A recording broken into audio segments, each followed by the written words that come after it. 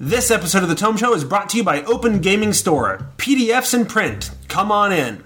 And listeners like you, thanks for using the Tome's Amazon and DM's Guild affiliate links. Hi, this is Brian R. James, the better James brother, and you're listening to The Tome.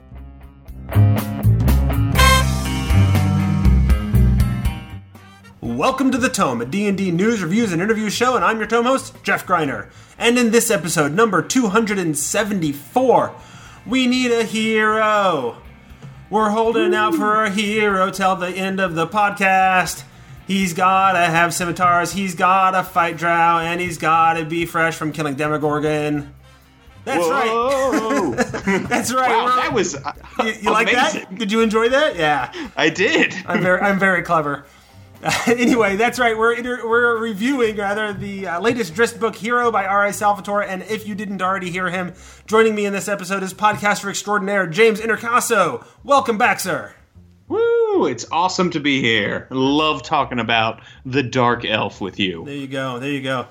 In this episode, we're talking about Hero. We know that right now this is the last book that Salvatore has on contract in terms of D&D novels. And while we hold out hope that the novel line may be revitalized in the near future, for the time being, this is the last planned Drizzt book. After, what are they at, 30-something? Yeah, So I think, right? How many have well, there been? I know Salvatore includes all of his Forgotten Realms novels and calls them Drizzt novels, even if Drizzt isn't in them. And last time I talked to him, he said it was like 32, and that was at least 3 or 4 books ago. So, Wow. so it's been a lot. And this, in theory, we're going to treat it like it's the end at this point until we know better. According to Wikipedia, Hero is book 33. Of the actual Drizzt, Legend of Drizzt series. So that's not counting his other short stories and the Cleric Quintet and stuff like that. Right, and does that include the YA stuff he did with his son and the Stone of Tamora trilogy? Oh, I don't think that does not appear. So that would be another in 7 plus the Cell Swords, which is, 2 or 3? So that's up to over 40. So Yeah, it's a lot. And it does not look like the Cell Swords are in here either. So there you go. So we'll be talking about that book. We'll be talking about what we liked, what we didn't like, and like the usual. And then we'll also sort of be talking about how does this book feel in terms of wrapping up all things Drizzt for the time being. Also, stay tuned as we review the author, R.A. Salvatore himself, later in the episode. But before we get into it, I need to thank our sponsor, Open Gaming Store. They offer mostly PDF game products, but they have a handful of physical things as well, like apparel, DM screens, and dice. My pick for this episode is Dungeonology. That's right, this time around I decided to highlight the fact that they have physical books also in addition to the digital ones. So right now this brand new book presents Dungeons and the Realms, including the Underdark, and is thus relevant to our conversation, in a way that I'm excited to share with my children, because it's got all kinds of little, it's not exactly pop-ups, but activities and stuff in it that you can do. Yeah, it's got letters in envelopes and things like that. All that kind of stuff. So right now it is less, and it's part of the Ology series. It's not actually published by Wizards of the Coast, but it's licensed through them, so it is official. And right now at Open Gaming Store, they had, when I looked this afternoon, they had 1 copy left in stock, and it was under $18. So if you head over to opengamingstore.com right now and get it, and then use the Tome Show coupon code, Tome Show 2016, you get an additional 10% off. It's kind of a win-win. Yeah, that's great. That's a great price for that book. That is a good price. Go get it. All right, so here to tell us more about Open Gaming Store is the star of this episode himself, Drizzt Do'Urden. Well, Helen, well met, it's me, Drizzt Do'Urden, and I am here talking about OpenGamingStore.com because Wizards of the Coast has stopped my novel line, and I need to do something to fill the coffers, and apparently I've been reduced to celebrity appearances on mediocre RPG podcasts. I mean, thanks for having me on and everything, but I will tell you, as much as I may dislike my new position here in life, I love OpenGamingStore.com. They're an amazing game store that exists online. I have a lot of free time to kill right now since no one is writing novels about me, single tier, and I can get all the gaming products to fill my time over at OpenGamingStore.com. PDFs, hardcover books, and all sorts of amazing accessories like dice and onesies for little babies. Anyway, Drizzt Do'Urden here, signing off. Thanks. So now we are talking about Hero by R.A. Salvatore. In theory, the last Drizzt book ever out of, somewhere between 33 and 40 some, depending on how you count it. So, James. Yes, sir. What's Hero about? So, Hero is the conclusion. Should we give a spoiler alert? Oh, yeah, that's a great point. I imagine we'll get a little bit spoilery here, guys. So if you don't want to know what the story's about, don't listen to us review the story. It's hard to talk about what's in the story without talking about what's in the story.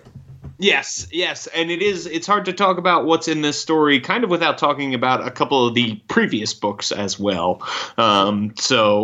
Because Homecoming is not just the end of the Legend of Drizzt saga, it's also the end of the Homecoming trilogy, which started with Archmage, right? And then has continued with Maestro, and now we have Hero. And I think, we can get into the title and what those mean and stuff later. But the interesting thing about this book is that it feels very much like the end of this story arc, and then it has like an extra end thrown in. But essentially, it is about Drizzt Do'Urden has come back from the Underdark after killing Demogorgon, and he is overcome with madness that has been placed upon him by the reincarnated form of Evenel Baenre, sort of reincarnated, sort of brainwashed drow baby, mind rebuilt by an illithid. Anyway, she's basically the same person, right? And he's been brainwashed, and he thinks that he is actually in the abyss being tortured by Lolth, and that the real world is not real. And so he goes crazy. He almost kills Catti Bree, and they're like, listen, you got to go off to the Monastery of the Yellow Rose and see Afra Frenfear. So he goes there and hangs out with Grandmaster Kain. It's a veritable who's who of the R.A. Salvatore universe. And I kind of got the impression that was the point, right? In terms of a finale, like, I think he knew what he was getting into when he started writing this book, that it was the last planned book. So he kind of wanted to hit the highlights of all of the characters that he always wanted to get to at least touch base with them one more time. Exactly, because you've got the Boulder Shoulder brothers, right? Mm-hmm. Pykel and Ivan show up, and they're there. Grandmaster Kain shows up, kind of like the characters that you get the impression when he's writing them are his favorite. Mm-hmm. All make an appearance, and all your old favorites are there: Jarlaxle and Wulfgar and Regis. So while Drizzt is getting cured, there's this sort of B story going on where Regis and Wulfgar, who are adventuring together, get a mission from Regis's new lady friend, Dinala Topolino, and they have to go save this young noblewoman. And there's this whole plot about an infertile king who cannot bear children, and when his wives cannot bear children, he kills them. Mm-hmm. So inevitably, his wives then begin to cheat on him, and then he kills them anyway when they get caught in the act for disgracing him. So it's sort of this young woman who is his latest queen is in this catch-22 where she thinks she's going to die. And then Malkanthet, who is the succubi queen of the Abyss and the consort of Orcus, right? She manages to possess this woman through a necklace that is given to the king by the drow, sort of indirectly. Anyway, so Malkanthet then plays a big part in this story. When she takes over this young girl's body, she traps Wulfgar in a mirror. Drizzt, with the help of Artemis Entreri, actually, who he ends up fighting, and with because you can't have a conclusion to the story of Drizzt without, there being a major fight between Artemis and Drizzt. Exactly. Yeah, you have to have it. You have to have it. Artemis Entreri says to Drizzt, like, if this is all a lie, strike me dead right here. And then Drizzt can't do it, and he struggles. And the very person who laid the curse on him, Evenel Baenre, is like, I feel kind of bad about this, and removes the curse and forsakes the drow, right? And then the three of them get word from an injured Pykel Boulder Shoulder that Wulfgar and Regis are in trouble, and then the two storylines connect after Drizzt kind of gets his mind back together. Yeah. There was actually the third storyline with Evenel and in the Underdark and Minzer Barenzanen, right? Yes. But you already sort of converged that one. Yeah. So there's this third storyline where she's going rogue, basically. She's pulling a Drizzt, and she's leaving the Underdark. And Catti-brie and Gromp are building the host tower of the Arcane. So essentially, right, everything wraps up with a nice big bow. Drizzt Do'Urden frees Wulfgar from this insane mirror, and Malkanthet is defeated, and then Lolth appears. So, like, at the very end, Lolth appears to Drizzt, and saves his life because he's dying. So she's, grants Evenel, even though Evenel has forsaken Lolth, the spells to bring Drizzt back, and then she shows up and tries to make a deal with Drizzt. Like, hey, I'll kill all your friends unless you work with me. And he forsakes her, as you would expect, as one would expect of Drizzt Do'Urden. And Lolth, much to everyone's surprise, does not kill Drizzt or all of his friends, and lets them go. And then, fast forward in time, we're in the Hall of Bruenor, and big. Are you going to do the big spoiler here? I think we should, because I think the big shocking spoiler at the very, very end is Zach Nafeen Do'Urden brought back to life by Lolth as a reward for Drizzt? Yeah. And I kind of wanted to I kind of wanted to spoil that because I want to talk about that. Yeah, I want to talk about that too. So yeah, we'll get into that in a bit. So yeah, that's kind of the story in a nutshell. In some ways there was a lot going on, and in other ways it moved a little bit slow, honestly. So what did you think overall? Is it a fitting end, a good story? Yeah, overall, I think this was a good story. I do get the impression... So I get the impression when he started writing it, he knew this might be the end. But I also get the impression that he didn't really know until he started this book that it might be the end. I definitely get that impression. I don't know that he knew when he was doing the whole trilogy that this would be the last trilogy, but I think when he wrote this book, he knew this was the last book. Yeah, that is pretty much exactly what it seems like, because it does feel like a TV series finale in that everybody's showing up, except for Catterly Bonaduce, my favorite, but we won't get to that. He's a ghost. Right. That's where Catterly's a ghost forever? He's forever a ghost? He's a forever ghost, trapping the Ghost King into the wherever the spirit soaring, and that's the end. It was a noble sacrifice. Don't undo his sacrifice. Well, I'm just saying, there were lots of other characters who had their sacrifices, who had their sacrifice undone when they came back. You know what I mean? And that's lame. So let Catterly lie. or constantly paste as a ghost. Right. Right. I think the thing that was so weird about that was Zach Nafeen, while he comes up like every couple of books, Jarlaxle will be like, oh yeah, my old friend Zach Nafeen, or Drizzt will mention him in one of those italicized the interstitial sort of introduction to the next book or whatever. Yeah, exactly. His morning meditations, right? That's what those are supposed to be. So I think what was so weird about that is the first time Zaknafein really comes up in this book is when Lolth shows up at the end, and Drizzt she offers to him to sort of like, hey, come do stuff for me, and I'll restore Zaknafein to your side. And he says to her, like, if you're such a benevolent god, you would have just done that. You would have just given me back Zaknafein, and you wouldn't expect any more of me. I've already created enough chaos, and I'm not doing it in your name. I'm doing it because I'm a good person, and the Drow are crazy, so that creates chaos, right?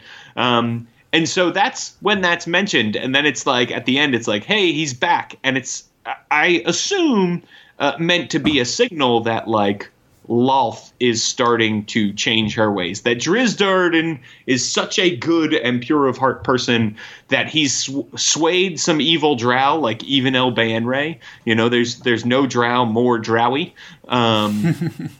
And so this is supposed to be a signal that, like, you know, if he can sway the hearts of the drow, that means they'll start to change, which means Lolth will start to change because she wants to keep her worshippers, which is sort of explained verbatim. Like, that's not an exciting revelation I'm having. It's basically what is explained at the end of the book through a conversation Jarlaxle has with Evenel. But it felt really weird, right? Yeah. Right? Like, it kind of felt like out of nowhere. Yeah, granted, we've had 40 books or 33 books or whatever of Drizzt talking about, and occasionally bringing up sort of his early motivations with Zaknafein and whatever, but there's never been like this concept of, I want to bring him back. You know, how can we make this right? How can we redeem him? How can we? It was never an active storyline. It was always a passive, like, this is a thing that happened to me in my past. Yeah. It feels like if you brought Uncle Ben back for Peter Parker, you know. Well, but it feels like if you brought Uncle Ben back, but it wasn't brought up that you were bringing him back until like 3 panels before he was brought back. You know? Right. Yeah, because Drizzt would, you know what, and that's actually probably a pretty bad metaphor, because Drizzt would still be Drizzt whether or not Zaknafein had lived. You know, his plan was to, like, I'm going to be a good person and I'm going to follow my heart, and he thought he was going to do it with Zaknafein at his side. Right. So just it feels, I guess one of the reasons it feels strange is because Drizzt already had a happy ending before that happened, right? Like, it didn't feel like the missing puzzle piece to me. It felt like the whole puzzle had been put together, and then you were like, hey, we got this extra piece, and it's got Zaknafein on it. Right. You know? Yeah, no, it was weird. And part of me, like, feels like, okay, this is like an ultimate conclusion, right? Because the beginning of the Drizzt story begins with him, you know, escaping his home in the Underdark, and his dad dying, and then his dad hunting him down as an undead creature, right? And so his dad is really important in those early books, and so it sort of comes full circle. But I didn't feel like it was like threaded through the rest of the circle, right? It just sort of was there at the beginning of the end. So that was a thing. That said, I felt like a lot of the loose threads of Drizzt were tied up in the book right before the Companions. And I don't remember the name of it right now. But that's the one where they sort of wrapped up a lot of storylines. And Urtu comes back randomly out of the blue just so they can sort of wrap up his thing for another 100 years or whatever. And then they went on to Companions, which was like the rebirth of Drizzt and bringing back all the old characters and whatever. And so, you know, while not ignoring the things that had come in the previous several books. And so then we've I expected a sort of, you know, layering in of new complexities after all these things were wrapped up before, and creating these new long-reaching threads. And then all of a sudden we get to this book. It's like, oh no, we got to wrap those up now. Let's just get right to it. You know, because part of me is like, I really want to have the Regis and Wulfgar book. Like, that could have been a whole book of them going off to Aglarond and doing their thing. You know, there could have been a whole book dealing with Grandmaster Cain and Aphra Frenfreyr, which I thought would have been fantastic. As much as I really, really hated the name Aphra Frenfreyr for at least 2 books. I guess I've sort of come around on him because he's such a cool character. You know, and the one thing that was sort of drug out in this story was the whole craziness of Drizzt and him not being able to recognize reality. And that was the part that kind of felt belabored to me. Like, he's Drizzt, and a whole city of Drow were there with Demogorgon and went through a lot of that stuff. And sure, they weren't all hit by Evenel, but there was a lot of craziness and abyssal insanity and whatever going on. Why is Drizzt, of all people, the only one who's just completely mind-shattered over the whole thing? And why is it taking so much time and effort to sort of move past? Although it felt a little bit... You know how... like crazy supernatural or fantasy shows will occasionally do an episode where the main character wakes up in an insane asylum, and you makes you question whether or not the whole show has been a delusion, and you know all the characters are you know the nurse and the doctor and whatever. Sure, yeah. You know, I think Buffy did that very famously. I also watch. Ash versus the Evil Dead, that series, and they just had an episode like that like 2 weeks ago. So it kind of feels like for Drizzt, like that's what this book is. It's a giant one of those episodes where he's just sort of, I don't know if anything's real. Could all be a delusion. You're just messing with me, Ertu. Just like you did with Wolfgar, or maybe you have been the whole time. Who knows? Like he just questions everything, and it kind of feels like one of those episodes. Right. Yeah. And I kind of wanted it to move on quicker, but then I don't know what the book would have been about. So yeah, it's so and I agree. I think the madness thing, it's funny because I felt like that seemed like a cool idea to me. I like that, and I like the idea of Drizzt Do'Urden is going crazy. But what I didn't like about it was that it was the last story. It kind of felt like a bit of a chump way to go out, you know? And then, because he wanted to introduce Lolth at the end, he almost gets killed. Sure. And so he doesn't even really have, like, an awesome, amazing final fight. Now, granted, the book before that, he had a crazy, amazing fight where he laid Demogorgon low. And that's what I was going to say, is that in many ways, like, the big epic story of Drizzt going back to his home and saving the city that he escaped from the demon lord Demogorgon himself was really, you know, if Salvatore had known a book or two ago, like, that was the end, and this whole book is like the epilogue. Okay, so that happened, and here's how we're going to, you know, sweep everything else up and make it clean. Right. Exactly. Yeah. And I mean, I think it's great. Like I really did enjoy this book, and I enjoyed the finale aspects of it. Like I loved seeing all of the characters who were coming in and the various nods. And I think reading about Regis and Wolfgar together is great fun. Like the fact that he paired them off together wouldn't that have been a great book just for themselves to run off? Absolutely. See, that would have been fantastic. I really like New Regis a lot. Yeah. New Regis is super, super awesome. And, you know, it's a shame because the companions really did set up, we could go for another 30 books. Right. And then, you know, and now they're on at least a hiatus at the very least, right? Yeah, and this book is set up, and like the way it concludes, like it ties up the loose ends. So if this is the last Drizzt book ever, it's satisfying. At the same time, it leaves enough open doors that if this isn't the last book, he can continue writing Drizzt books forever. Now we can find out, what's life with Drizzt like now that he, you know, his dad's around. You know, like he always wanted him to be, and that's a whole new wrinkle in the whole story, and they could keep doing it. Unlike Aaron Evans' book, The Devil You Know, where the book is very... I don't know if you've read that one. Yes. Okay, so that one ends, and it's a very satisfying conclusion to the story. And I'm actually recording a book club episode about it tomorrow or Thursday, whatever. I don't even know what day it is. But the point being, when that one ends, there's an actual like epilogue section where it's like, and years later, here's, you know, what happened, and here's where people are living, and who's married to who, and all that kind of stuff. It's like, okay, well, that book's not going to continue. Like, it doesn't matter what happens with the novel line and the licensing and all that kind of stuff. Like, Aaron Evans clearly has signaled, and this is the end of the Brimstone Angels. We're done. You know? Right. Yeah, Yeah, and I think he definitely leaves it open. We learn, and again, these are more spoilers coming, but at this point, you definitely don't care if you're still listening. I hope not.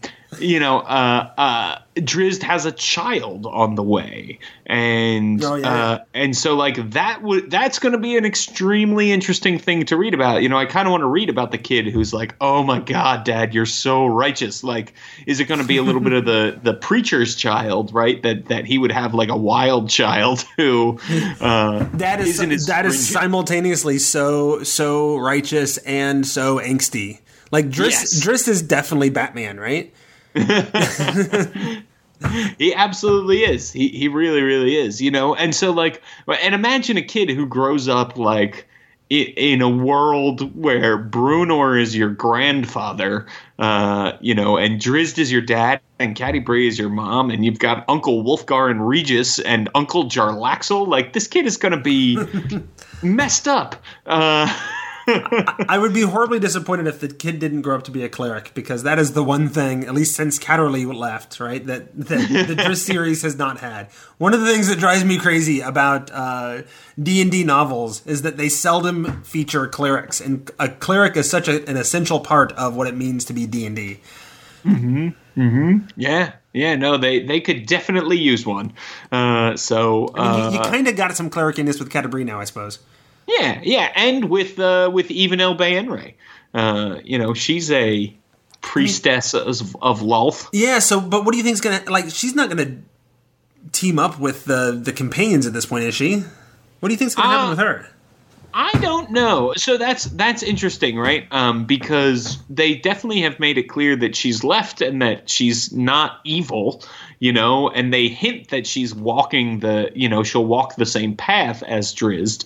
But I think she's not as pure at heart as Drizzt. Yeah, I don't know that I buy the fact that she's not evil. I think I buy the fact that she chose to help out Drizzt. Like, she feels some sort of affinity for him.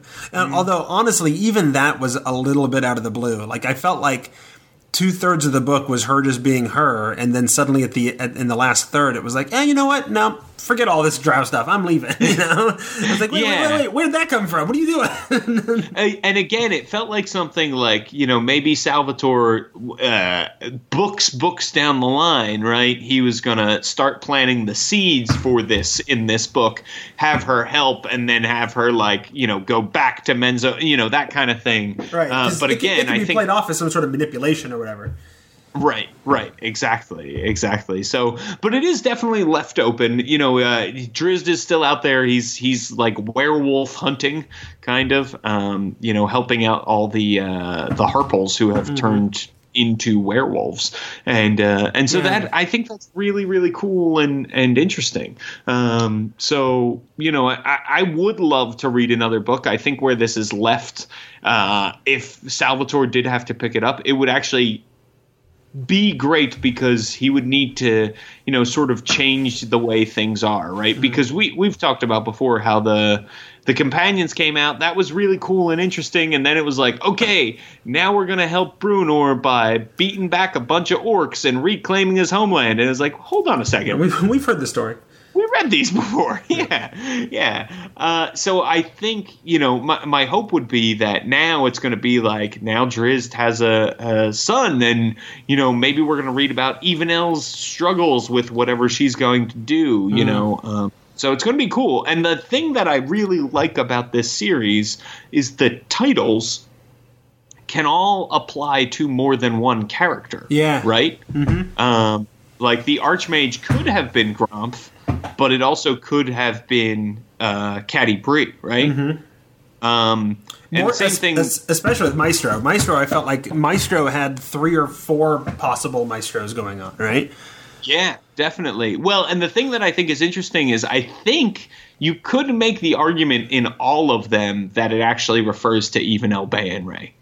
That every single title in the series, that Archmage, that Maestro, and then that hero all apply to her. Yeah, Archmage is the biggest stretch just because she's not a mage, but...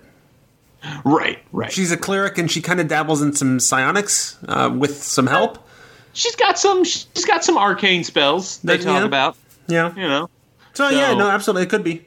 Yeah. Yeah, but I think, the interesting thing about Hero is I know Salvatore never gives an answer when asked, but it seems pretty clear that he's calling out Artemis Entreri as the real hero. Oh, yeah? You think so? Well, I mean, the chapter that focuses all on him is called an unlikely hero or a reluctant hero or something like that. And then Drizzt's final monologue, where, ends with him saying Artemis Entreri is a hero. Okay. I mean, yeah. Although, I can see it. I'm my only thought on the whole thing, though, is that I didn't feel like Artemis got nearly enough screen time. I felt like he, of all the characters in the Drizzt novels, has probably been one of my favorites, if not my favorite, especially him and Jarlaxle. Love it. And I felt like, he had an essential role, but it was a really weird essential role of, hey, we need to shock Drizzt into, not doing something horrible, so that maybe he'll realize that, that reality actually is reality, which felt a little bit weird anyway, because I felt like Drizzt had already had those moments 2, 3, 4 times by the time it happened with Artemis. He had it with Catti-brie, and there has been multiple times where he was confronted with, well, if this isn't reality, then do this horrible thing, and then he wouldn't do the horrible thing because he's not a horrible person. And so Artemis was just sort of the last one, and even that wasn't so he has this revelation, but it still didn't fix the problem. The problem didn't go away until Evenel came along and then removed the curse that she put on him.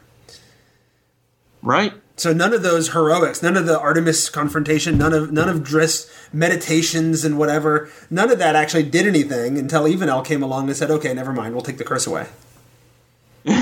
So I mean, I don't know, guys. I don't know who the hero is. Artemis certainly has his moment, but I wanted more from him. Yeah. Well, and the other thing about Artemis that could make it not him is that he does murder someone at the end of the book. And granted, it's not in cold blood; it's to defend someone else. But it's not the most heroic thing either to murder somebody in their sleep. Yeah. So. It's true. And right, I think obviously the one big obvious answer, right, is that it's Drizzt. It's the final Drizzt novel. He's been a hero the whole time. It's kind of like, even if he's not the most heroic during this one, we're giving him the Oscar anyway because he's been in a bunch of other Oscar-worthy movies. and like each book has one that's the obvious answer, Archmage, the obvious answer is that it's Gromp. He's on the cover. Maestro, the obvious answer is that it's Jarlaxle. He's on the cover, right? Mm-hmm. For this one, the obvious answer is that it's Drizzt. He's the hero. Yep, and he is on the cover. And he's on the cover. Or at least, I mean, you get their bodies on the cover. None of them have faces.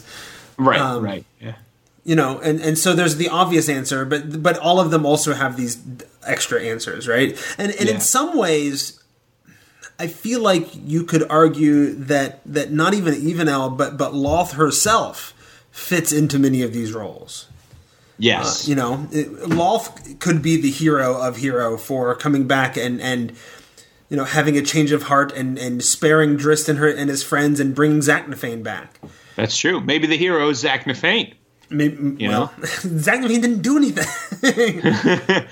He came back from the abyss. Technically, do we even actually know that it's Zaknafein? We just know that there was this last moment. He saw somebody, and then he said the name Zaknafein.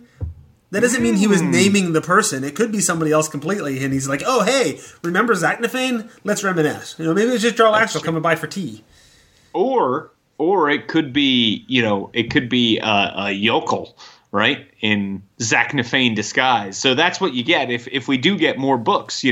All of those questions kind of get to be answered. I'm going to work under the assumption that it's Zaknafein because that's the obvious answer. That's the most clear answer. But it's never. I mean, we never actually see Zaknafein on camera. It's like we see a shadowy figure from the background or whatever, and then somebody says the name Zaknafein.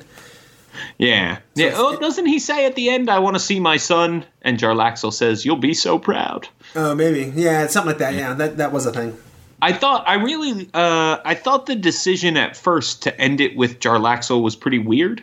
That too. But the more I think about it, the more I actually like that, because I think, I think that Jarlaxle in a lot of ways is the same way Elminster is Ed Greenwood, essentially, in his books. I feel like Jarlaxle is kind of like R.A. Salvatore in the books, that he's got this almost meta view of what's going on. Yeah, I mean, I would agree that he has a meta view. I don't know that I would agree that he speaks for Salvatore. Sure, yeah. Not in the same way that Elminster feels like a fragment of the personality of Ed Greenwood, Right,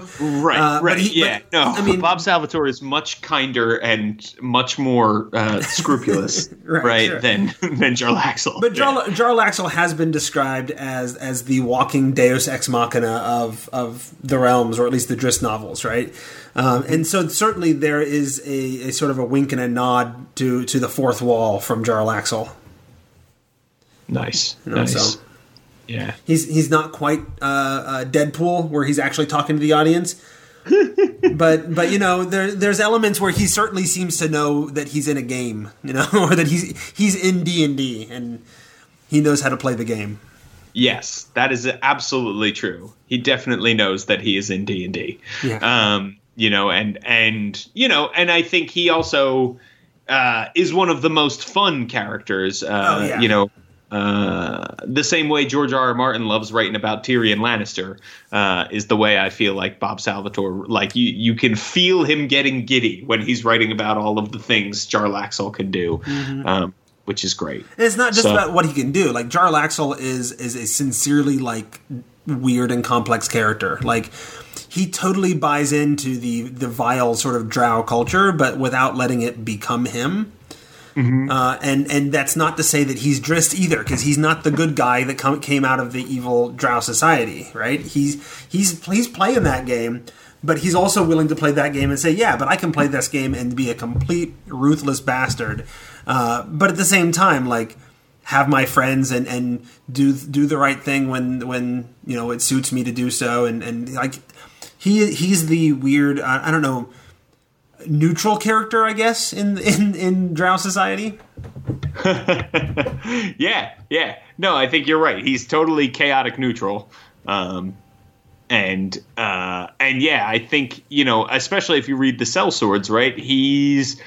He's looking out for Jarlaxle, and he looks out maybe for his friends, but he doesn't really look out for the world, right? Mm-hmm. Or the little people at all times. I mean, he only does in as much as his friends are constantly doing that, so he tags along, Right, exactly. So, yeah. I mean, it's super, super interesting. So I'm a big Jarlaxle fan for sure. Yeah. I guess what I want to see is Regis and Jarlaxle and Artemis and Aphra Frenfair team up and just have that novel. Those are the characters I want to see more of. Yeah.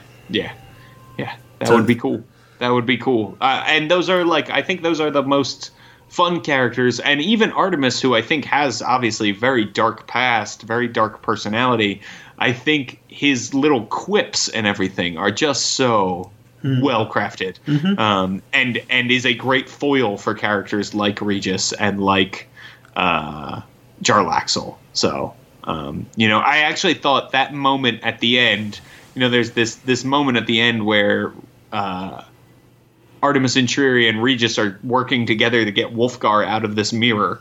And they have some really great banter together, and they're working together, and it came back to me that the whole reason Artemis Entreri is involved in this mess in the first place is because over 100 years ago he was trying to kill Regis. Right. And look how far he has come. I thought that was really, really cool. I like that a lot. So those little nods and those moments to me make this book really worth reading. And I did, when I was listening to the end of it, was crying in a Potbelly. So yeah. Potbelly being a sandwich shop in Washington, D.C. where you live. Yes, okay. Yeah. I mean, they're all up and down the Northeast. Oh, okay. Potbellies. But yeah, maybe they are not necessarily everywhere. I just want to give people a frame of reference that you didn't like crawl into a cast iron stove or something. Right, exactly. Yeah, I wasn't that sad. Okay. Yeah. No, and you mentioned the whole mirror thing, and I want to say that especially the way that ended up is one of those moments where a novelist, without like writing the rules of the game, like following the rounds and all, and the components of the spells and doing all of that, right, where you can almost see the dice roll. That was a moment that felt like D&D to me. Like, felt like a game, a D&D game of, hey, one of our players has gotten stuck into this cursed mirror. It can only hold 20 creatures, so if we just keep tricking more things into it, eventually he'll pop out, but who knows what we'll have to fight in the in-between. Like, that's such a D&D party, like, normal sitting around the table sort of thing to have happen, right? That's not the kind of thing you see in novels very often. Yeah, that is somebody thinking that is a good idea for certain. Or whether it's a good idea or not, it's the only way we can get Jim's character back. So just keep throwing goblins in there, and hopefully there's nothing too scary. Exactly. So yeah, and I mean that felt really fun to me, especially like at one point a Behir comes out and they're like, what is this thing? You know, that also felt like a D&D moment, and was super, super fun. So yeah, I'm excited for people to read that and enjoy themselves during that. I just realized that a Behir made an appearance there, and wasn't there a Behir? Wasn't that a Behir in The Devil You Know as well? I believe that is correct. Maybe it's a hint about a storyline to come. We have been told that they layer things in and hint at storylines. Did you catch the cameo in this with the mirror? I'm not sure I did. Catterley Bonaduce? Was it Catterley Bonaduce? No. The mirror itself was in the shape of like an open-faced devil yes, head, right?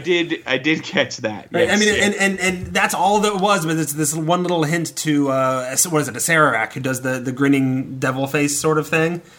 Yeah, they call him out at one point, right? That she says she's getting souls for Sararak, right? And then that's it, and then it's not mentioned again, and you're like, is this a hint? You know, that's got to be a hint to something, right? In the same way that like the last Elminster book had Mordenkainen running around in it, which was a reference to his secret cameo in Curse of Strahd. Right. Exactly. Yeah, I totally think we're gonna, that there's hints about here.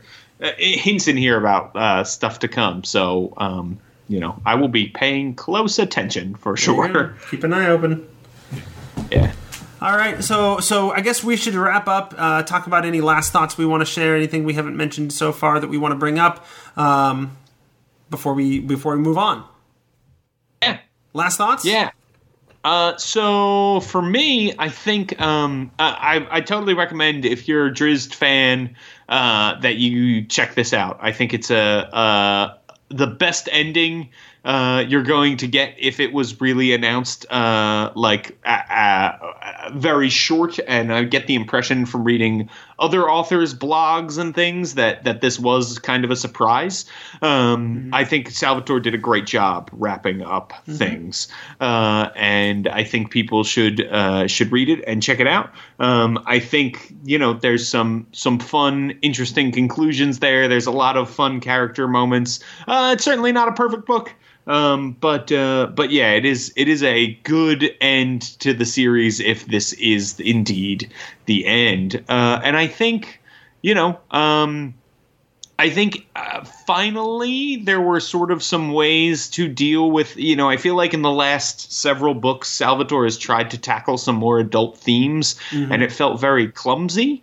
And I feel like a lot of the adult themes tackled in here were pretty elegant. The infertile king and his wife and everything. Again, I don't know that it was handled perfectly, but I do think it was an interesting catch-22, and it was great for the plot. Like, everything made sense and contributed to the plot, and it didn't just feel like weird sex for the sake of weird sex or sexual violence for the sake of sexual arguably violence. the entire main storyline, like the A-list storyline, was about dealing with mental health issues, right? So totally. Which was, I thought, was handled decently well and given appropriate gravity. And I thought it really did show the struggle of. I felt really bad for Drizzt. And I wanted him I was not sure. I was like, well, if this is the last book, Drizzt could die, right? Sure. Like, maybe he is going to kill off Drizzt. And if you're an author and you're mad enough, you might. I was glad to see that. I was relieved to see that he didn't. And I was glad to see that I was actually worried about Drizzt's life for the first time in a long time. Yeah. I agree. And I guess to wrap up my thoughts, if you've been following along with Drizzt this whole time, you don't need to hear this review. You're going to read it if you haven't already, and you should. It gives you a nice it puts a nice bow on things and wraps things up in a way that feels like at least we're not just dangling. We didn't hit the season finale of some TV show and then it got canceled over the summer and we never had the cliffhanger wrapped up. Like, everything feels more or less wrapped up if it needs to be. And if you haven't been following along with the Drizzt novels, then this is not a place to start. Don't start at the end. Like, maybe go back a trilogy or two at least if you're going to get into Drizzt. So I guess those are my last thoughts. At this point, we want to toss it over to an interview with R.A. Salvatore himself talking about the book. So take it away, us talking to Mr. Salvatore. We are back here now with R.A. Salvatore, New York Times best-selling author and writer of... we were trying to do the count last night, Bob, when we recorded the other part. We're guessing somewhere like 44 total Forgotten Realms novels. Is that about right? Let me see. 33 Drizzt, 3 Stone of Tamora, and 5 Cleric. So 41. Wow. Does the 33 Drizzt also include the sellswords? Yes, that includes the sellswords, but it doesn't include War of the Spider Queen. That's probably what you added. Okay, there we go. Oh, sure. Yeah. I'm guessing you counted Stone of Tamora as 1 instead of 3 and added this. See? No, I counted that as 3.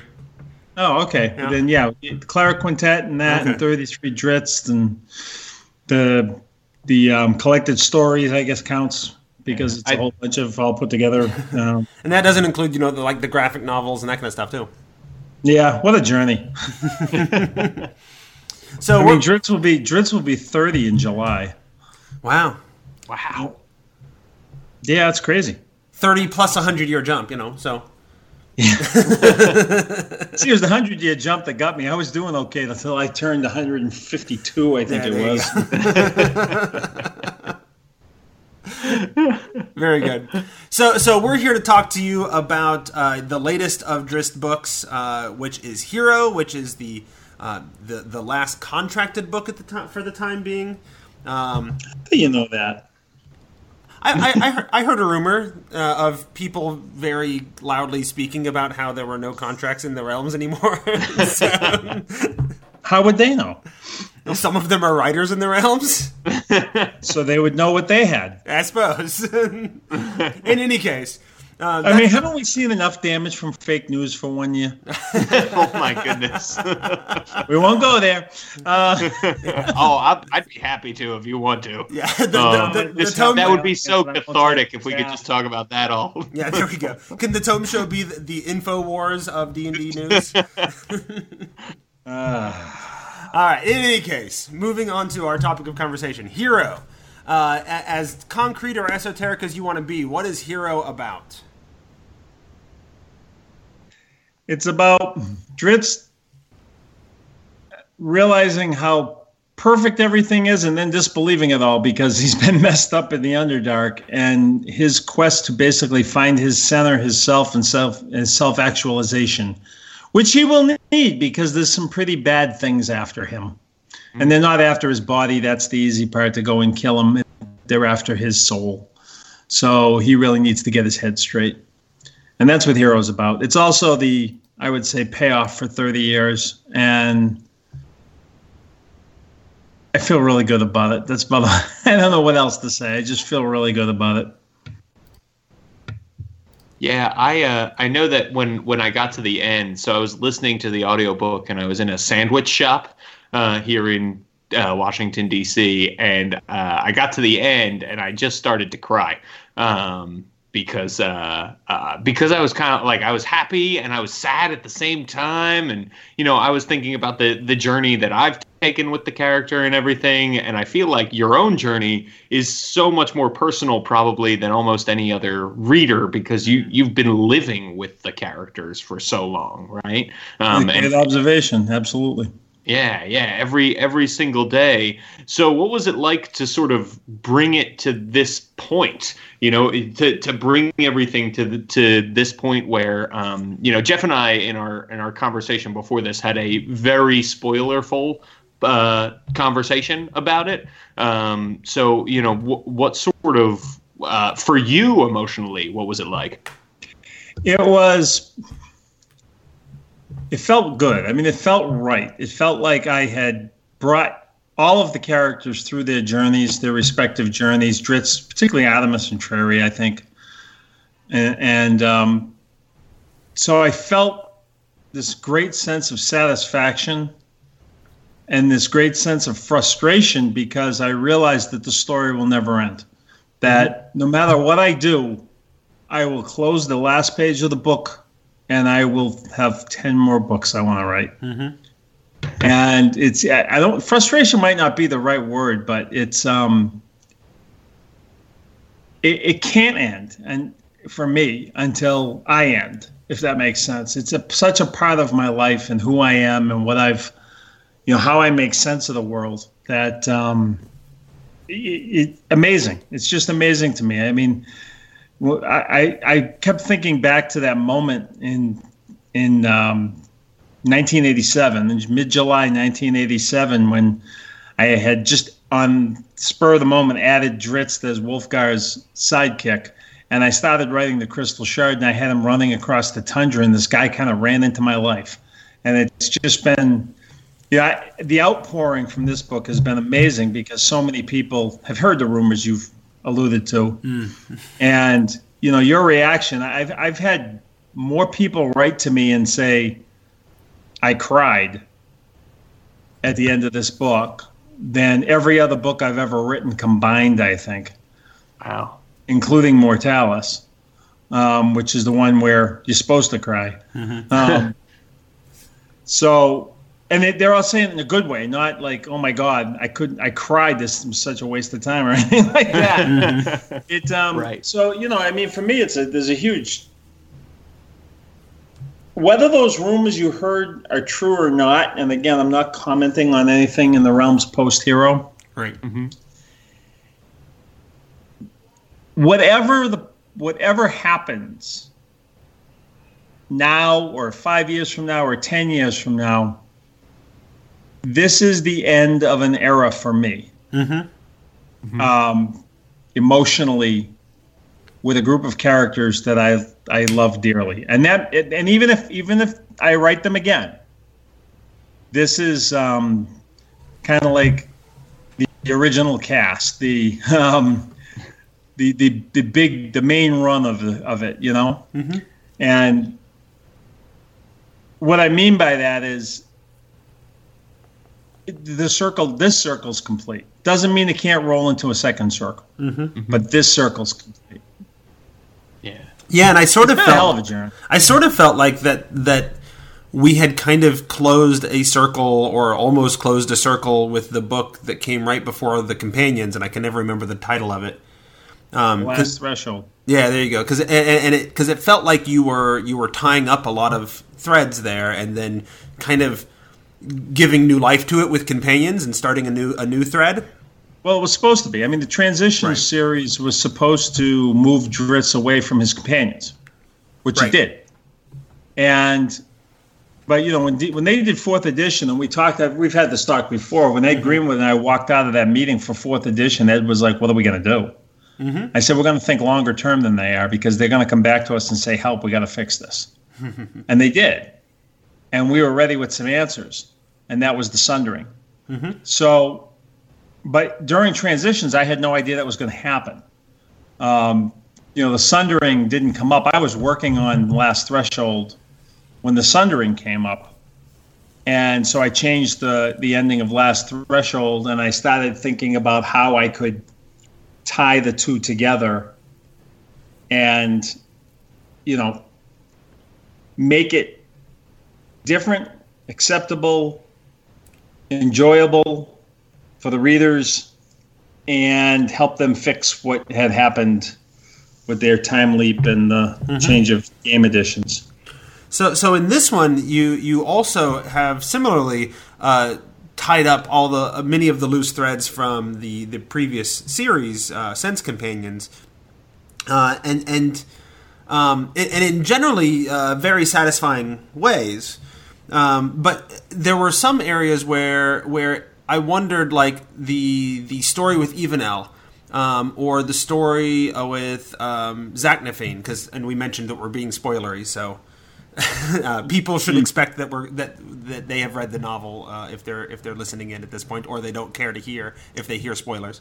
With those stories, did those get sped up a little bit, or were those always planned to sort of tie up at this point?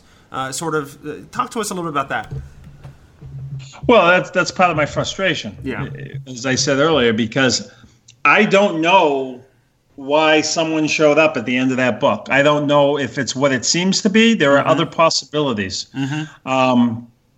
Certainly, Evenel has a lot more to her than I've been able to even begin to examine. She's practically the avatar of a god. I mean, she's got Matron Bayanre's entire memory and wisdom, if you will. And so when I look at where it ended, there are so many possibilities for kind of a new springboard and a new beginning to me.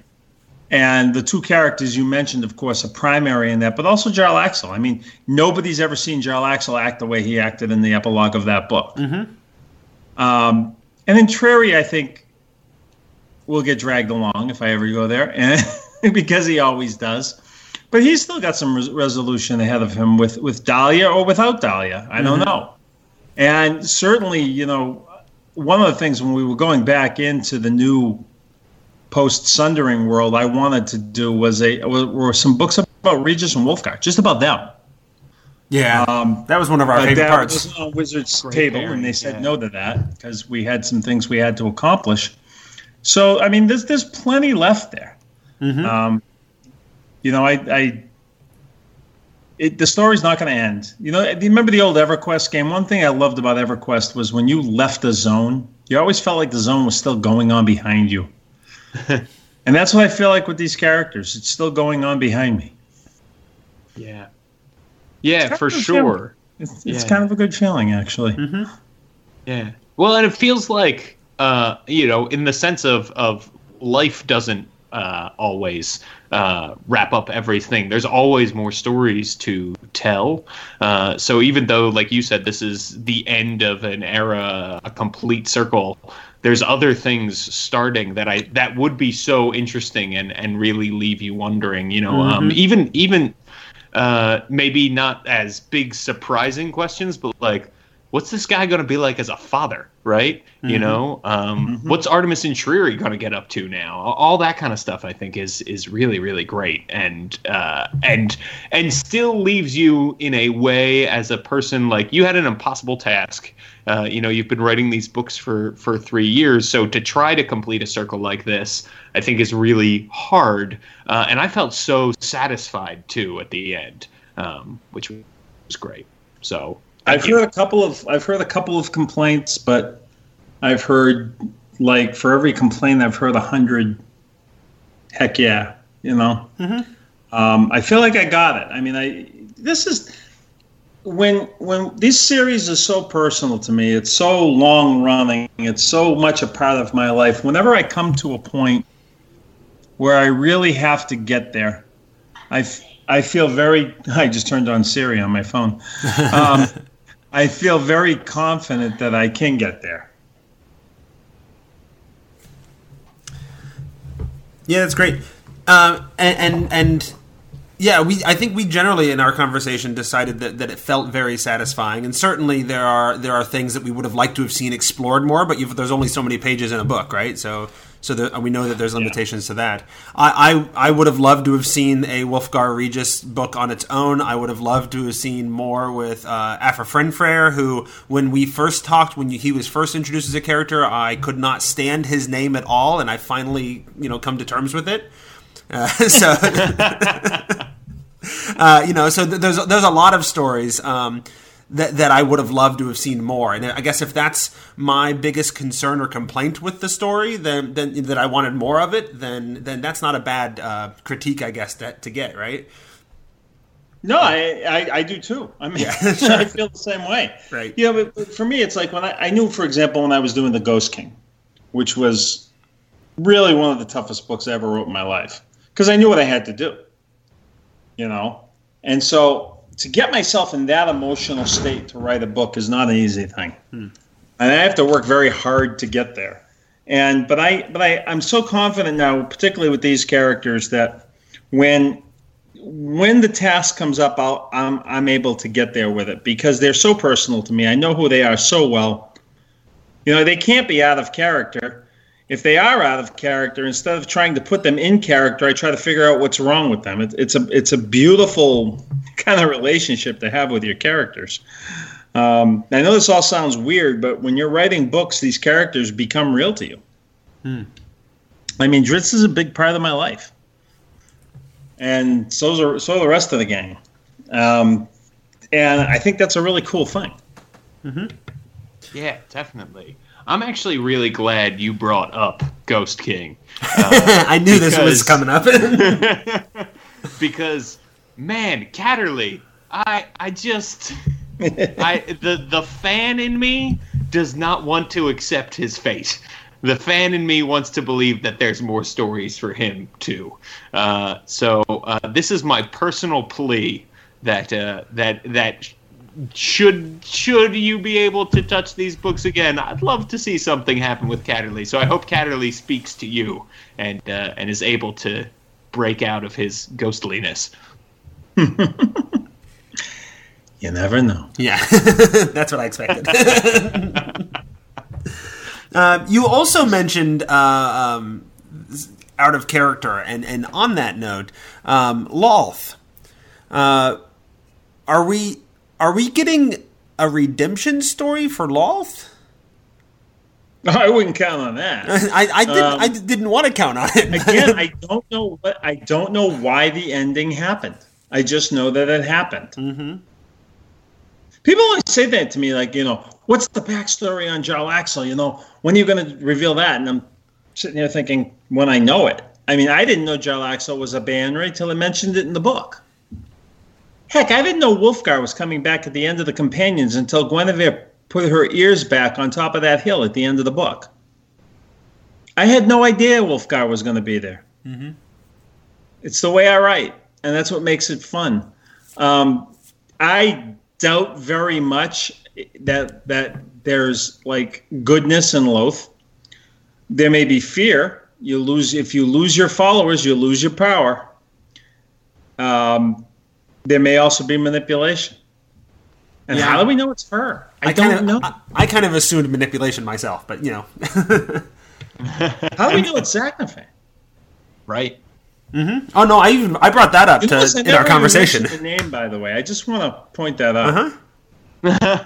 In that last scene, I never mentioned the name. Oh no, yeah. We had this conversation. I was telling James I wouldn't be so sure it's Zaknafein after all. Like that's the obvious answer, but Bob is wily.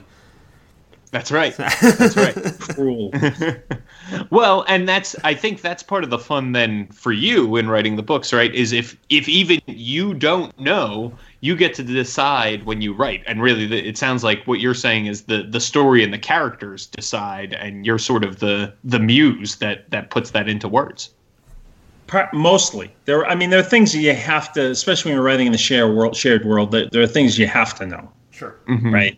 But for a lot of the things that happen in the books, it's very organic. It happens as I'm writing. I'm finishing a book right now, and the ending just changed on me at the last minute, and I was like, "Wow, That's what I love about writing. But that's in the Demon Wars series, right? Well, I don't want to call this part of any series. It's in the world of Demon Wars. In the setting of Demon Wars, yeah. Setting of Demon Wars, it takes place right after the 7th Demon War book, Immortalis. Okay. But that takes place at the end of the book. But it's a different part of the land. It's all new characters, almost all new characters.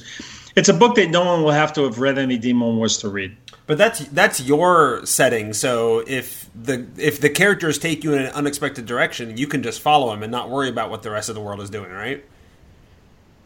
Yeah. Well, that's why in the Wizards world, I have tried to keep my books kind of smaller scale.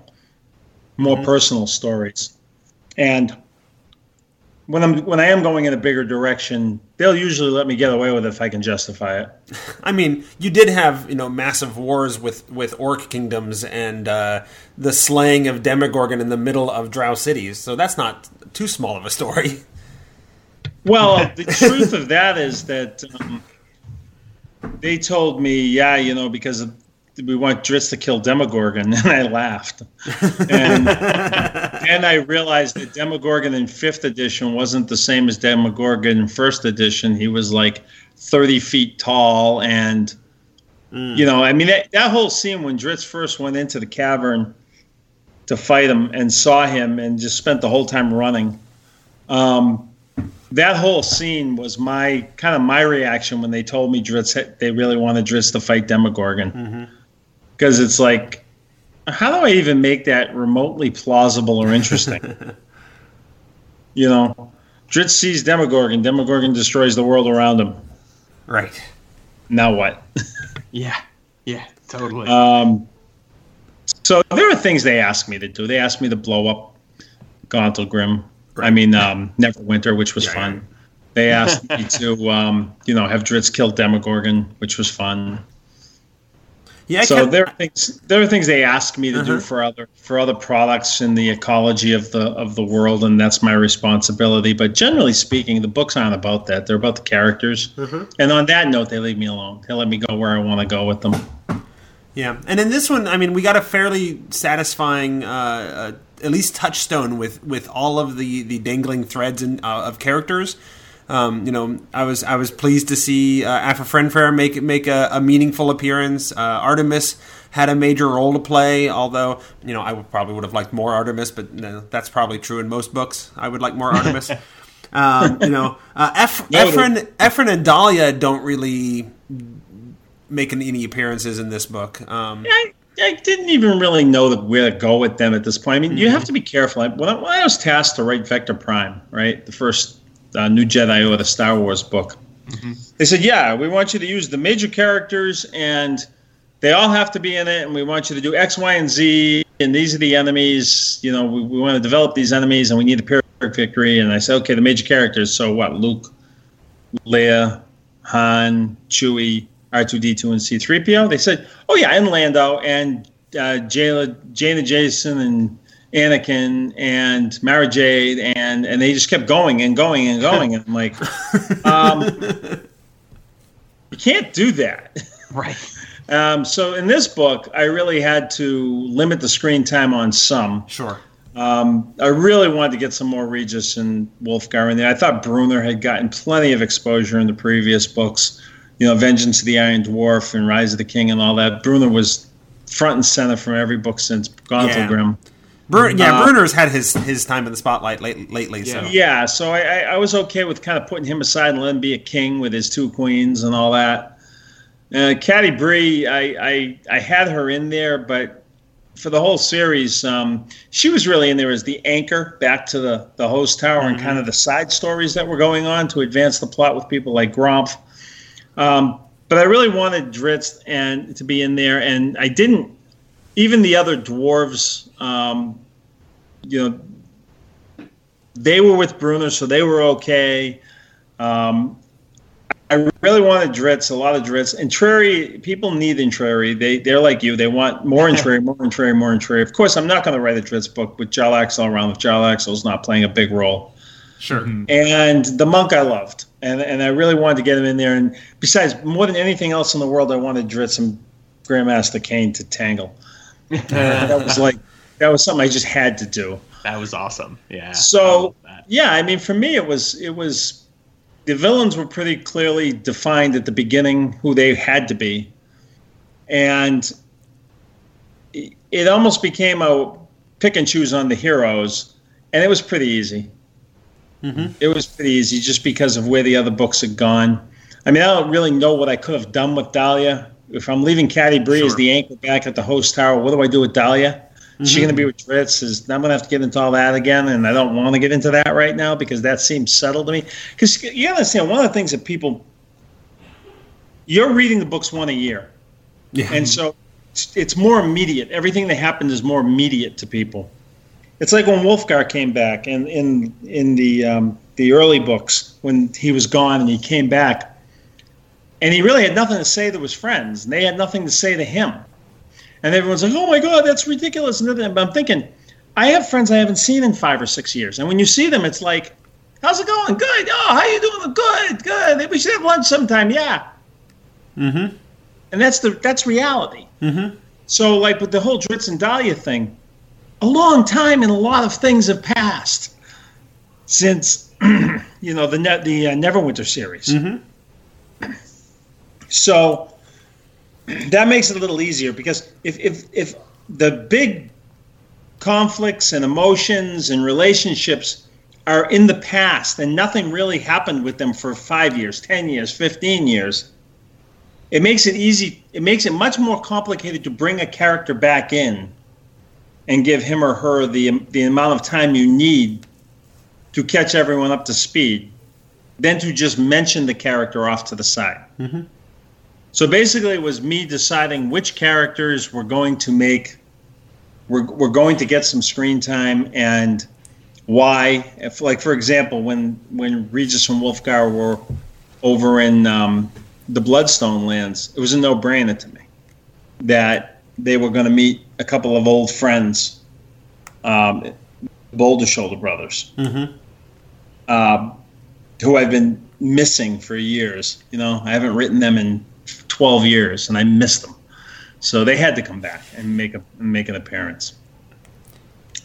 It's but again, it's like which of this group of tools, and if you think of characters as tools, best serve the story. Mm-hmm. Yeah, totally. It's I love that you're talking about all of the different characters, because one of the things that's really cool about Homecoming is the one word noun title of the book, right?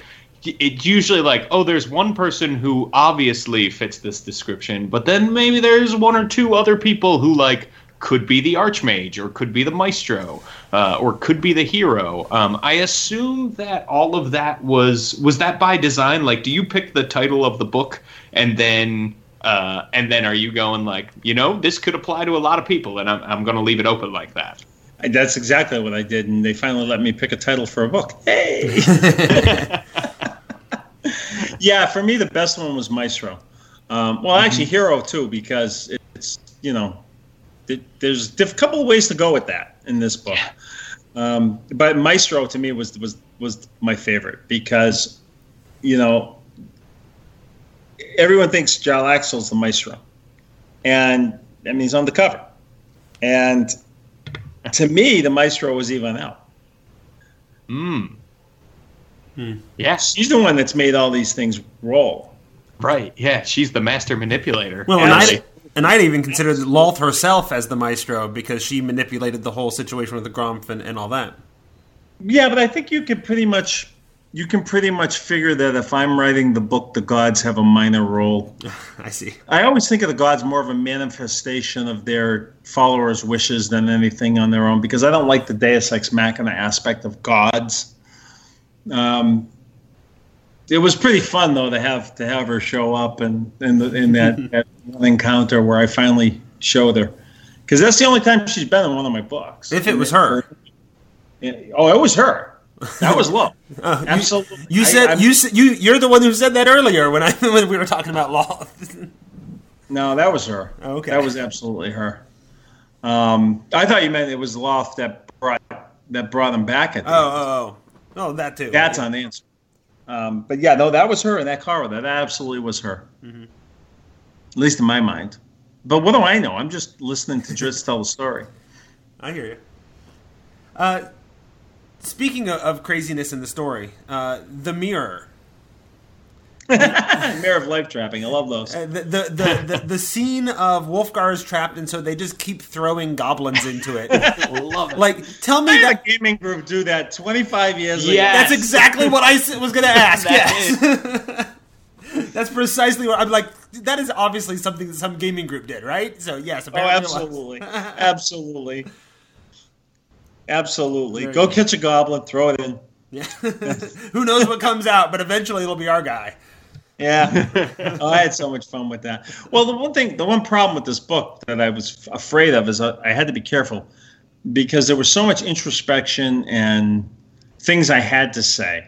I mean, my favorite part of the book was when Ivan L. told Jarl Axel that he was disappointed in Drizzt because Drizzt wasn't strong enough, because he didn't understand that what Drizzt was going through had nothing to do with being strong or weak. It had everything to do with his mind was hurt. He was injured. And I really wanted to get that in there because, finally we're having that conversation about depression, mental illness, and all of that. I was going to ask about whether that was an analogy for mental illness for you.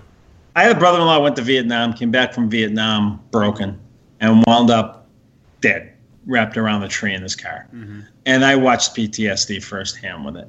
And we didn't know what it was back then. It was just shell shock, right? Mm-hmm. And so you always heard, you got to be stronger, and all this other crap. And that's just not the way it works. The words weak and strong have no place in the discussion at all. And being able to say that in the book was something I really wanted to do because look, when I lost my brother, I was depressed for 2 years. Mm-hmm.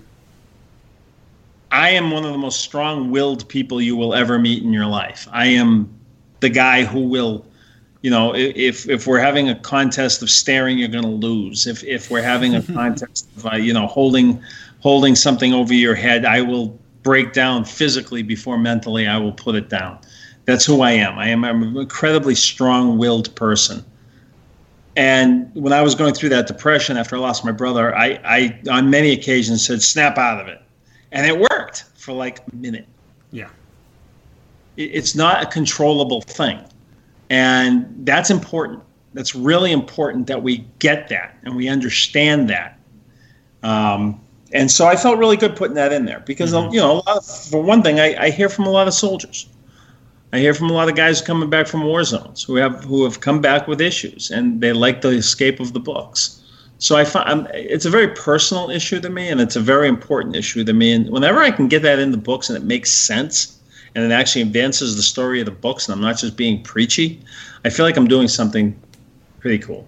Yeah, no, and you talked. I think last time we chatted, we talked about the more mature themes that have started to work into the novels, the Drizzt novels, and this was one that I thought was really well done. Like the discussion of mental illness and the portrayal of it in a very realistic and serious and mature way. I think sent a good message. Yeah, I can only get away with so much in the books, but those are the kind of things I can get away with. Yeah, felt good. Yeah. There wasn't anything about the entire series, Homecoming, that didn't feel good. I mean, the only series I think I've written in Drizzt that I would put up beside this one is the Dark Elf trilogy. Mm-hmm. That's my honest opinion. Mm-hmm. I feel so fantastic about these last 3 books. I did exactly what I wanted to do. And that's all you can do as a writer. You can't worry about what the reader's going to think. You can't worry. I mean, you do worry, but you try not to, because the truth is you have to find your voice. You have to find your story. You have to tell the story the way you think it should be told, and you have to hope enough people like it that they'll pay you to do another one. Mm-hmm. That's what being a writer is. And, it just, I am smugly satisfied. Well, good.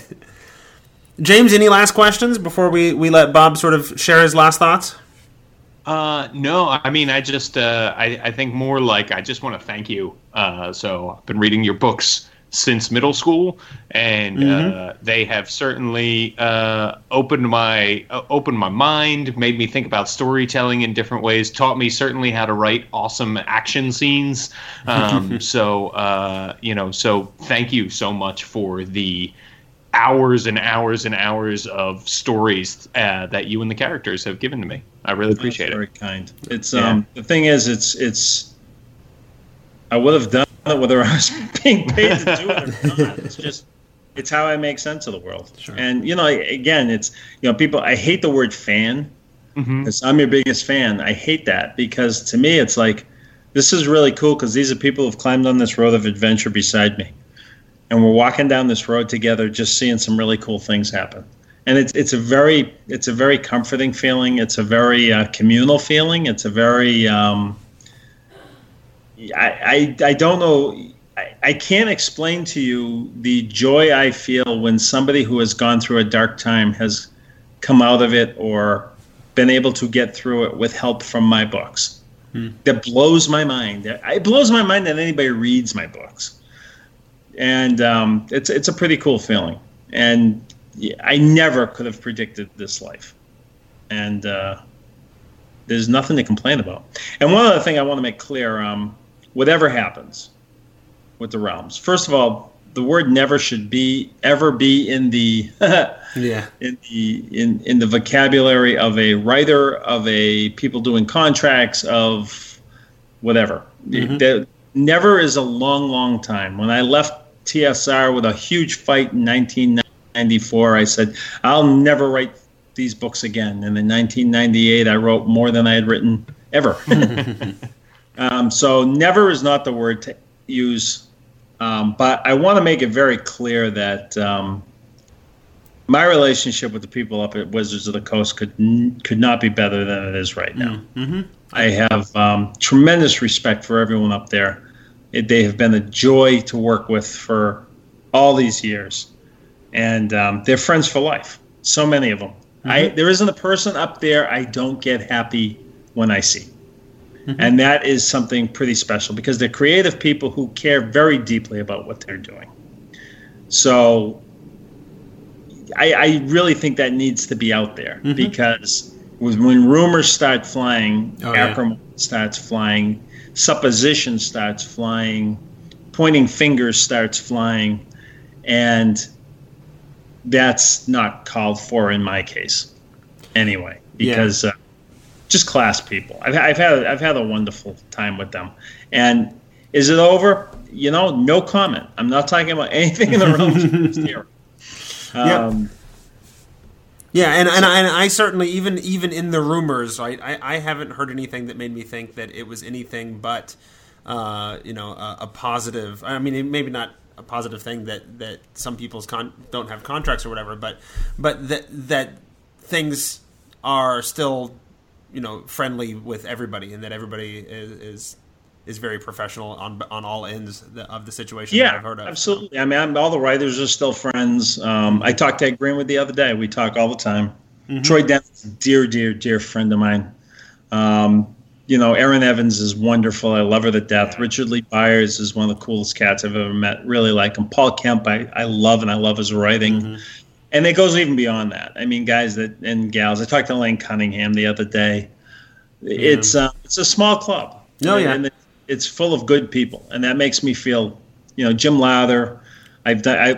He always has a project coming up, and if I've got time, I want to be part of those behind the wall. He did. It was a story. It was a collection of essays on Song of Ice and Fire, and they asked me to write the foreword for it. And it was a privilege. He's one of the best editors I've ever worked with. Phil Athens and I talk all the time. I mean, there's no ending here for me. Anything, and I want to point out. I mean, I worked with Cryptic on the Neverwinter game. I worked with IDW on a couple of different graphic novels. There's so much more. These characters aren't going anywhere, and the Realms isn't going anywhere. So we'll see what happens, but it is for me. I'm in a really good place. I'll put it that way. I'm in a really good place emotionally. Good. With all this. Excellent. Yeah, and that's sort of, I mean, at this point, I think I'm in a position of cautious and hopeful, you know, and we'll sort of see what, you know, only time will tell, right? So, but this has been a fantastic way, you know. If it so happens to be not only the end of the circle, but the end of Realms novels, this is a satisfying ending.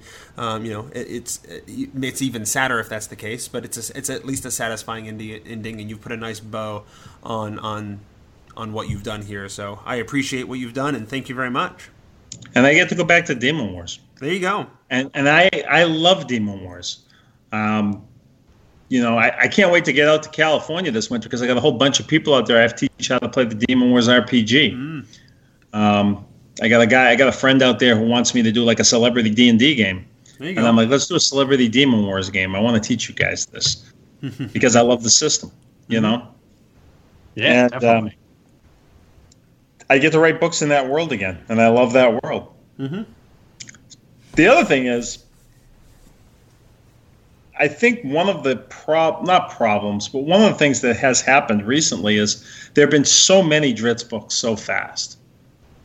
It's really frustrating for me when I go to a book signing for a new release, and I really can't talk about any of the last 5 books because in that audience, if there are 100 people there, they're on 8 different books or 10 different books because people are busy and they can get behind really fast. So catch up, folks. Hey, that's what the audiobooks are for. Those have been fantastic. Isn't Victor Bavine great? Victor Bavine is fantastic. I met him at New York City Comic Con. We were on a panel together. His card says Victor Bavine, actor, voice actor, and he's got all like some of his credits there. And then at the bottom it says the voice of Drizzt. There you go. He's the coolest guy. I really love working with him. Cool. The people at Audible were there. We did the panel for Audible. Steve from Audible told me that they worked out the numbers, and Victor had spent 1,000 hours in the studio with Drizzt. Wow. 1,000 hours. and he's better at pronouncing the names than was it Ice-T? Was he the one complaining about all the crazy names? That was like one of the most surreal moments in my life. I'm walking down the street in Boston on my way to Fenway on the phone with Ice-T on his podcast. Yeah. And the first thing he asked me, can you pronounce these names? And I said, of course not. Oh, I love you. He's like, I love you. Yeah. I told him. You wouldn't believe me. You can't pronounce these names. Very good. And one of the highlights of my life. I mean, David Duchovny, Melissa Roche, Will Wheaton, Felicia Day, Weird Al, Ice-T. Are you kidding me? Sean Astin, are you kidding me? These people all read my book. I listened to the whole collection on my way to Gen Con that year. So it was a perfect traveling. Yeah. And the whole thing's worth it just for Felicia Day's dwarves. Mm-hmm. Nobody does better dwarves than Felicia Day. It's a riot. I mean, how do you? When I think back, when I go back over the years and I think about all the cool things that have happened, you know, I got to meet George Lucas, spend hours with George Lucas in his office talking about Attack of the Clones. You know, Billy Mooney, Will Robinson from the original Lost in Space show, which was my favorite show when I was a kid. Read The Demon Awakens in audiobook, the original version, back in 1996.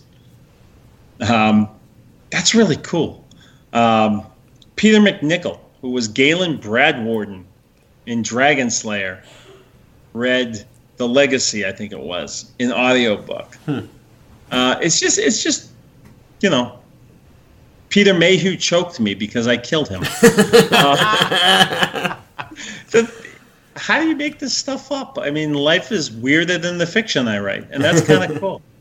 Mm-hmm. Yeah, it's been a good run, and we look forward to where it goes next. And I know you said you're working on a new Demon Wars book. Is there anything else that you have, release dates on or whatever that's coming up that people should know about?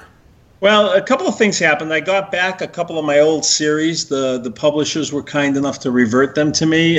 The Woods Out Back series, the Spear Wielder's Tales, and the Crimson Shadow books with Oliver DeBarro's Highway Halfling, one of my favorite characters. And I put them up on Kindle. And the sales have been phenomenal. Really surprised me. Good. But I got them back, so I just threw them up on Kindle, and we'll probably be putting those out in print again sometime soon. I don't know with whom or how I'm going to go about that now. My Demon Wars game is still going after 4 full years and rolling, and we're loving it. And Gino is adding character classes. We've added the Sam Hayes, the Allheart Knights, the Chesley Warriors. And so maybe there's another Kickstarter in the future for me with Demon Wars. I don't know. There's the new Demon War books back with Tor. Mm-hmm. So hopefully we'll have re-releases of the Highwayman series, which is a Demon Wars series. Mm-hmm. The other Demon Wars series, the ones that's with Del Rey, the original 7 books were recently sold to Audible, and they're all out now with Tim Garrard Reynolds reading them, and they're fantastic. Very happy they're finally out there in unabridged format after all these years. So there's been a lot of housekeeping to do over the last few months. I have a new agent that I work with who's fantastic, and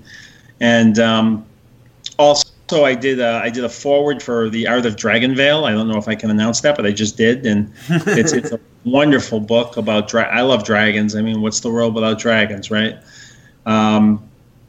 So I've been keeping very busy in a lot of different ways and tidying up the backlist, tidying up the audio list, and there's a couple of really, really cool things on the horizon that I can't talk about yet, but I'm very excited about.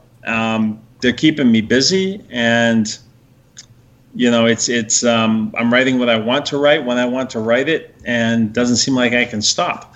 So there'll be a lot of every time we talk in the next 3 years, you'll be hearing something new and cool. Okay, cool. That's my feeling right now. And if people want to keep up with that, where should they go? Where should they go to see your announcements? Well, I have a Facebook page. It's capital R period, capital A period, space Salvatore. You'll know when you get there. There's a lot of people, just look at the followers list. There's a lot of people there. And I post things there. Mm-hmm. I kind of let it go for a while, but I'm trying to get back into it again with all that. I'm on Twitter at R_Salvatore. Mm-hmm. On Twitter.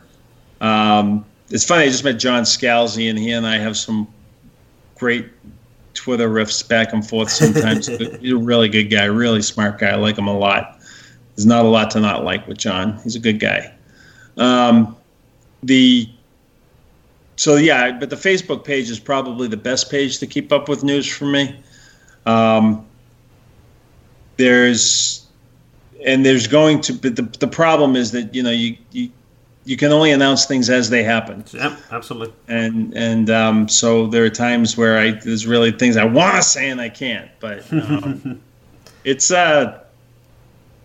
I guarantee you that we will be talking again, and we will have some really cool things to talk about. Very good. And you know where to find me when that time comes. Absolutely. All I know right. where to find both of you. That's right. That's right. All right. Thanks a lot. Yeah, absolutely. Thank you so much. This was awesome. So there we are. We're back, and that's the end of the episode. We're done. I want to say thank you to our sponsor, OpenGamingStore.com. I also want to thank R.A. Salvatore for joining us. And James, I know you're a host on the Tome Shows feed, and I don't normally, say thanks to our host, but I'm going to say thanks to you anyway because it gives you an opportunity to talk about all the other stuff that you do. So what else do you do, James? A lot of stuff. So I have a blog where I blog about 5th edition called World Builder Blog, and it's at worldbuilderblog.me and .com now, Jeff Greiner. Yeah, it is. The ENnie award-winning World Builder Blog. That's right. So if you want to check out a lot of free game content and read about the world I'm building, go over to there. And I also post about anything else that I'm working on in general over there. Post about all the podcasts and stuff. So that's really the best place. And then I would say, as far as podcasts go, check out the very funny Rudy Basso created. Have Spellbook will travel at havespellbook.com. It is not an actual play podcast, but it is a scripted comedy radio play based on our D&D games. So it's got wizards and dragons and elves and stuff, and is super fun to work on. And Rudy does a great job putting it together every week. I just got caught up in the last episode the other day. Oh, excellent. Hey, did you see that there's a character named for you? So I noticed it like the first time it was just sort of thrown out that the piano player's name was Griner. And I'm like, that's fantastic. I hope it's kind of a running joke, like that Griner just is the background person playing whatever, the panpipes this week and the piano. Like that would be a fantastic little running joke that, that I'm just constantly there in the background, but I never say anything, and I'm just the guy who's, making the background music. And then it turned out in the last episode, I have a bigger role to play, apparently. That is right. So check it out to hear us naming characters after our favorite people.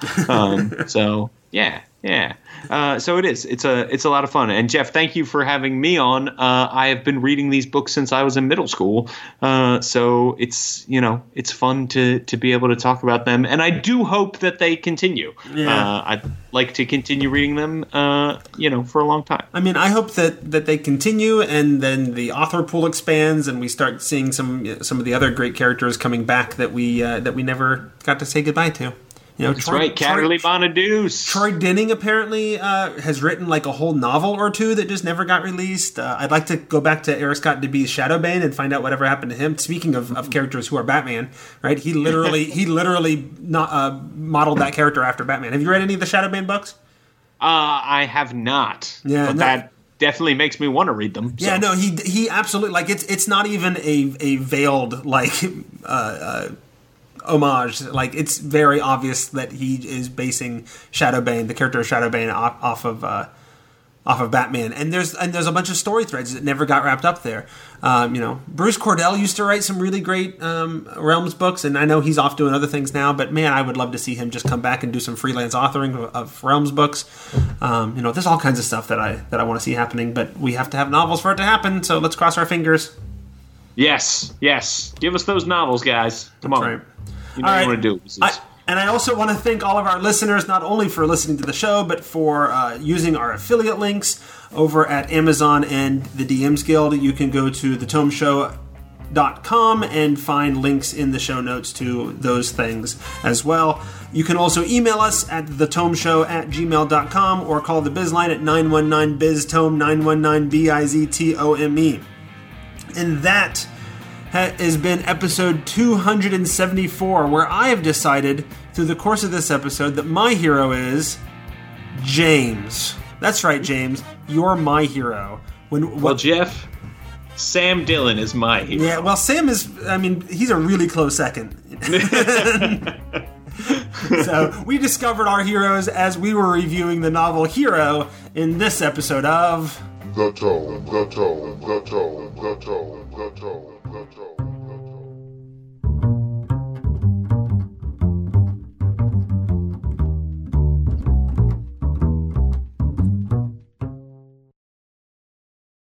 I'm on the wall.